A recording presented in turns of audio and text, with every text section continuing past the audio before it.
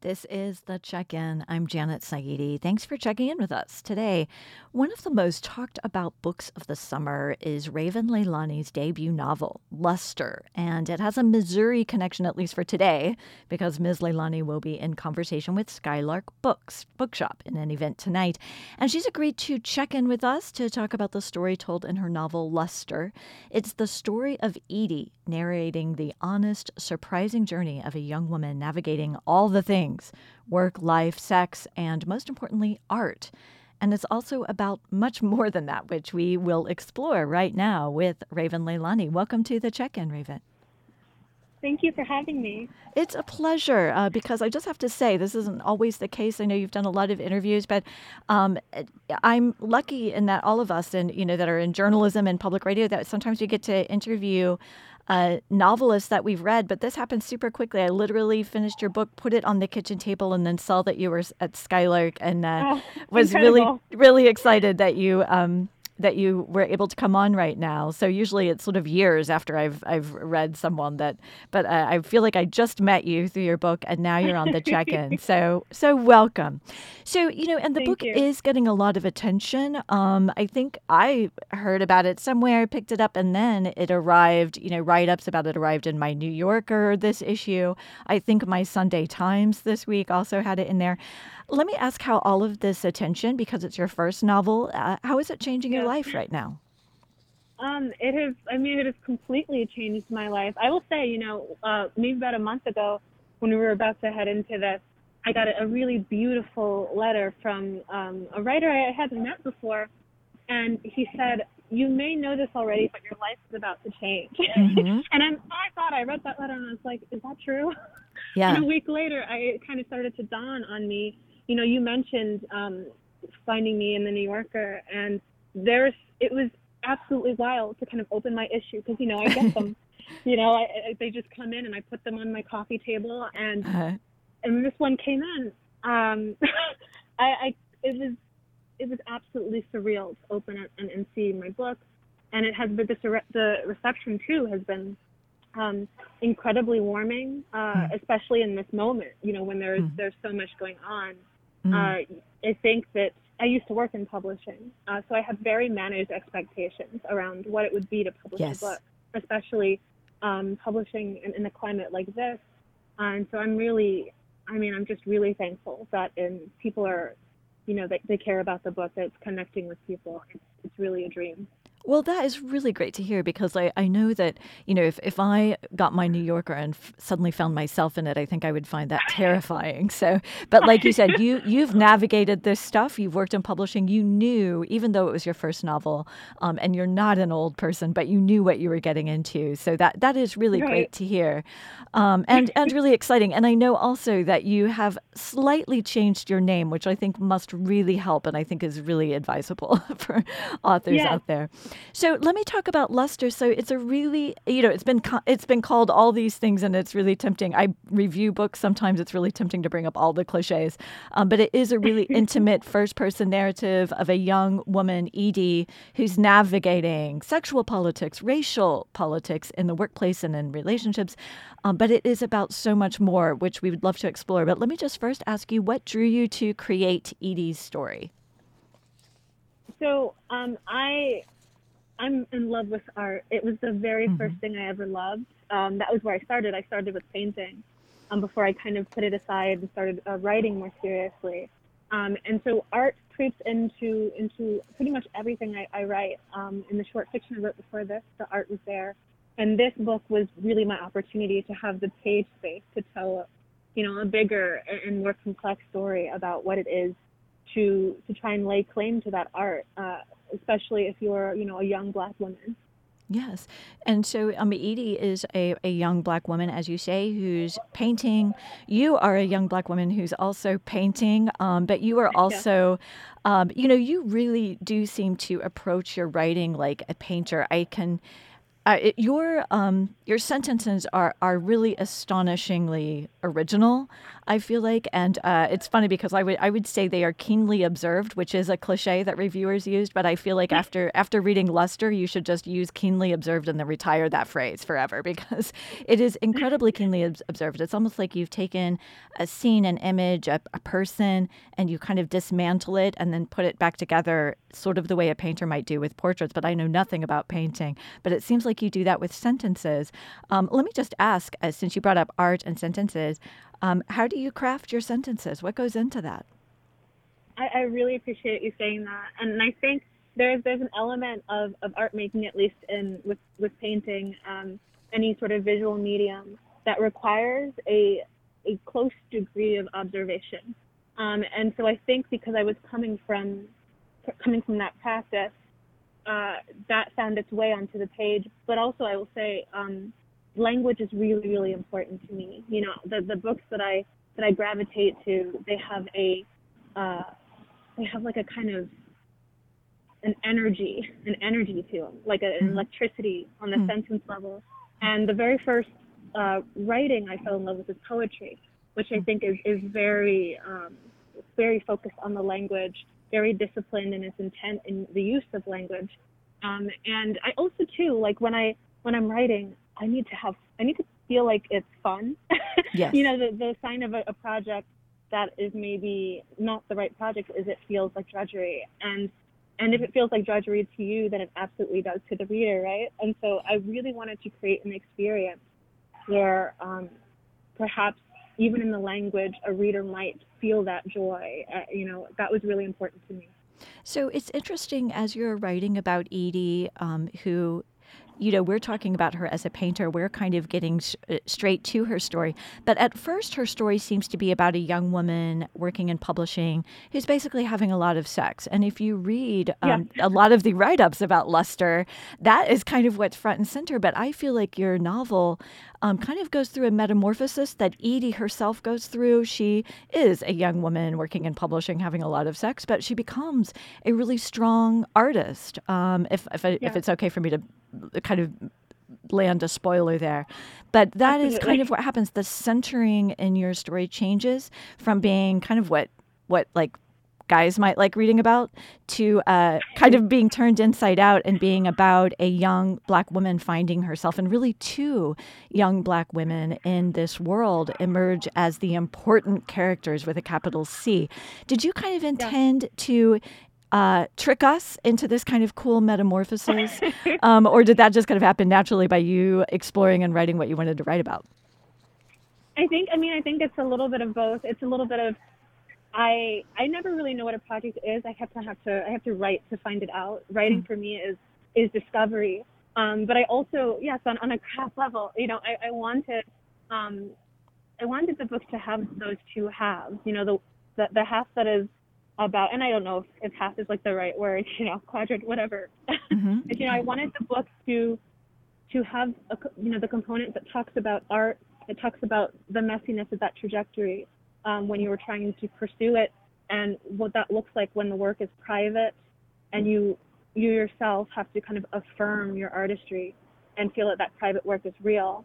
That the sex too is a part of the human story I wanted to tell in this book. A story about a woman who is seeking intimacy and seeking connection, and Yes. is very situated in her body. You know, there's so much drama, you know, about the body, and to me it would have felt like an omission, right, to leave out that drama, that part of living that is bodily. And Edie as a character is one that is deeply wanton. You know, I wanted to make room for that yearning and for that desire, which I think, you know, you also see in her art. Yes, you do. And speaking of her yearning and desire, I wanted to ask you what your thoughts are about feminism as a writer. Edie makes some, you know, in her yearning, she makes some distinctly, some choices that we would consider distinctly unfeminist. But there's something very feminist about centering her journey and all of its contradictions and all of its needs, you know, which is very realistic. Is this something you think about, or do you simply just write experience as honestly as you can? So I guess I should be 100% honest and say that in those scenes specifically, in general, I feel like I cannot think about Hmm. sort of the reception or like Hmm. even really truly the political implications of what I'm writing until it's done. I have to feel a freedom to come to the page, but there were definitely moments during those sections where I felt, oh no, is this unfeminist, right? Like that was a real preoccupation I had and a real responsibility I felt in depicting Edie's sexual agency. But ultimately, the way it kind of came out was, this is a woman who is asserting what she wants, and I want to allow her room to assert that agency. For me, feminism is making room and keeping an open mind for what desire looks like for women. And so, like you said, contradiction is the word, right? A Yes. human portrait holds all of those contradictions, and it was important for me to make room for that. I think that's a whole conversation that really needs to be explored in our culture, and it takes a lot of courage to do it. And you're very much leading the way on that conversation, which is the contradictions of female desire, and it can fit right into feminism, but it doesn't always feel like it. So I'm very glad to know, though, Raven, that you're not, when you're writing those sex scenes, you're not thinking about Betty Friedan or Yeah. Shirley Chisholm or anyone else. Let me just say really quickly that you're checking into the check-in with us today. We're talking with author Raven Leilani. Her book, Luster, tells the story of a young woman navigating her way through all the things in the world, but also finding herself. And it's about much more than that, and we're exploring what we can. So another theme that you explore is that I think would be easily missed, Raven, is what I think is one in a lot of great literature, which from Jane Austen, the Brontes, you've actually been compared in the New Yorker to Tolstoy and Anna Karenina. Edie emerges as someone who's searching for a home and then finds a home, and how sort of shelter influences her as an artist and allows her to make her art. Are you attracted as an artist also to this theme of seeking and needing shelter? Absolutely. I mean, it's really, truly deeply relevant, I think, in general to the art making process, to having the means, to having an environment which sort of facilitates that, creation. Mm-hmm. With Edie specifically, um, the impediments that are there that kind of preclude her ability to make art, they do have to do with like those fundamental survival questions. Can she pay rent? Can she pay her student loans? And does she have a place to live? Which I don't know. Perhaps this is a spoiler, right? But like that, Mm-hmm. the movement of the book it happens that way in part because she does lose Yeah, her where she lives. yeah, And when she does find shelter again, even though that shelter comes with its own complications, yes. suddenly, right, she can generate.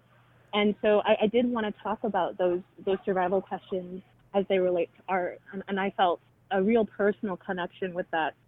Because for me, and I think for a lot of people who are making anything, it is a real challenge to juggle work and art, the thing that allows you to live and eat, but that also perhaps kind of takes up the bandwidth that you would otherwise need to create.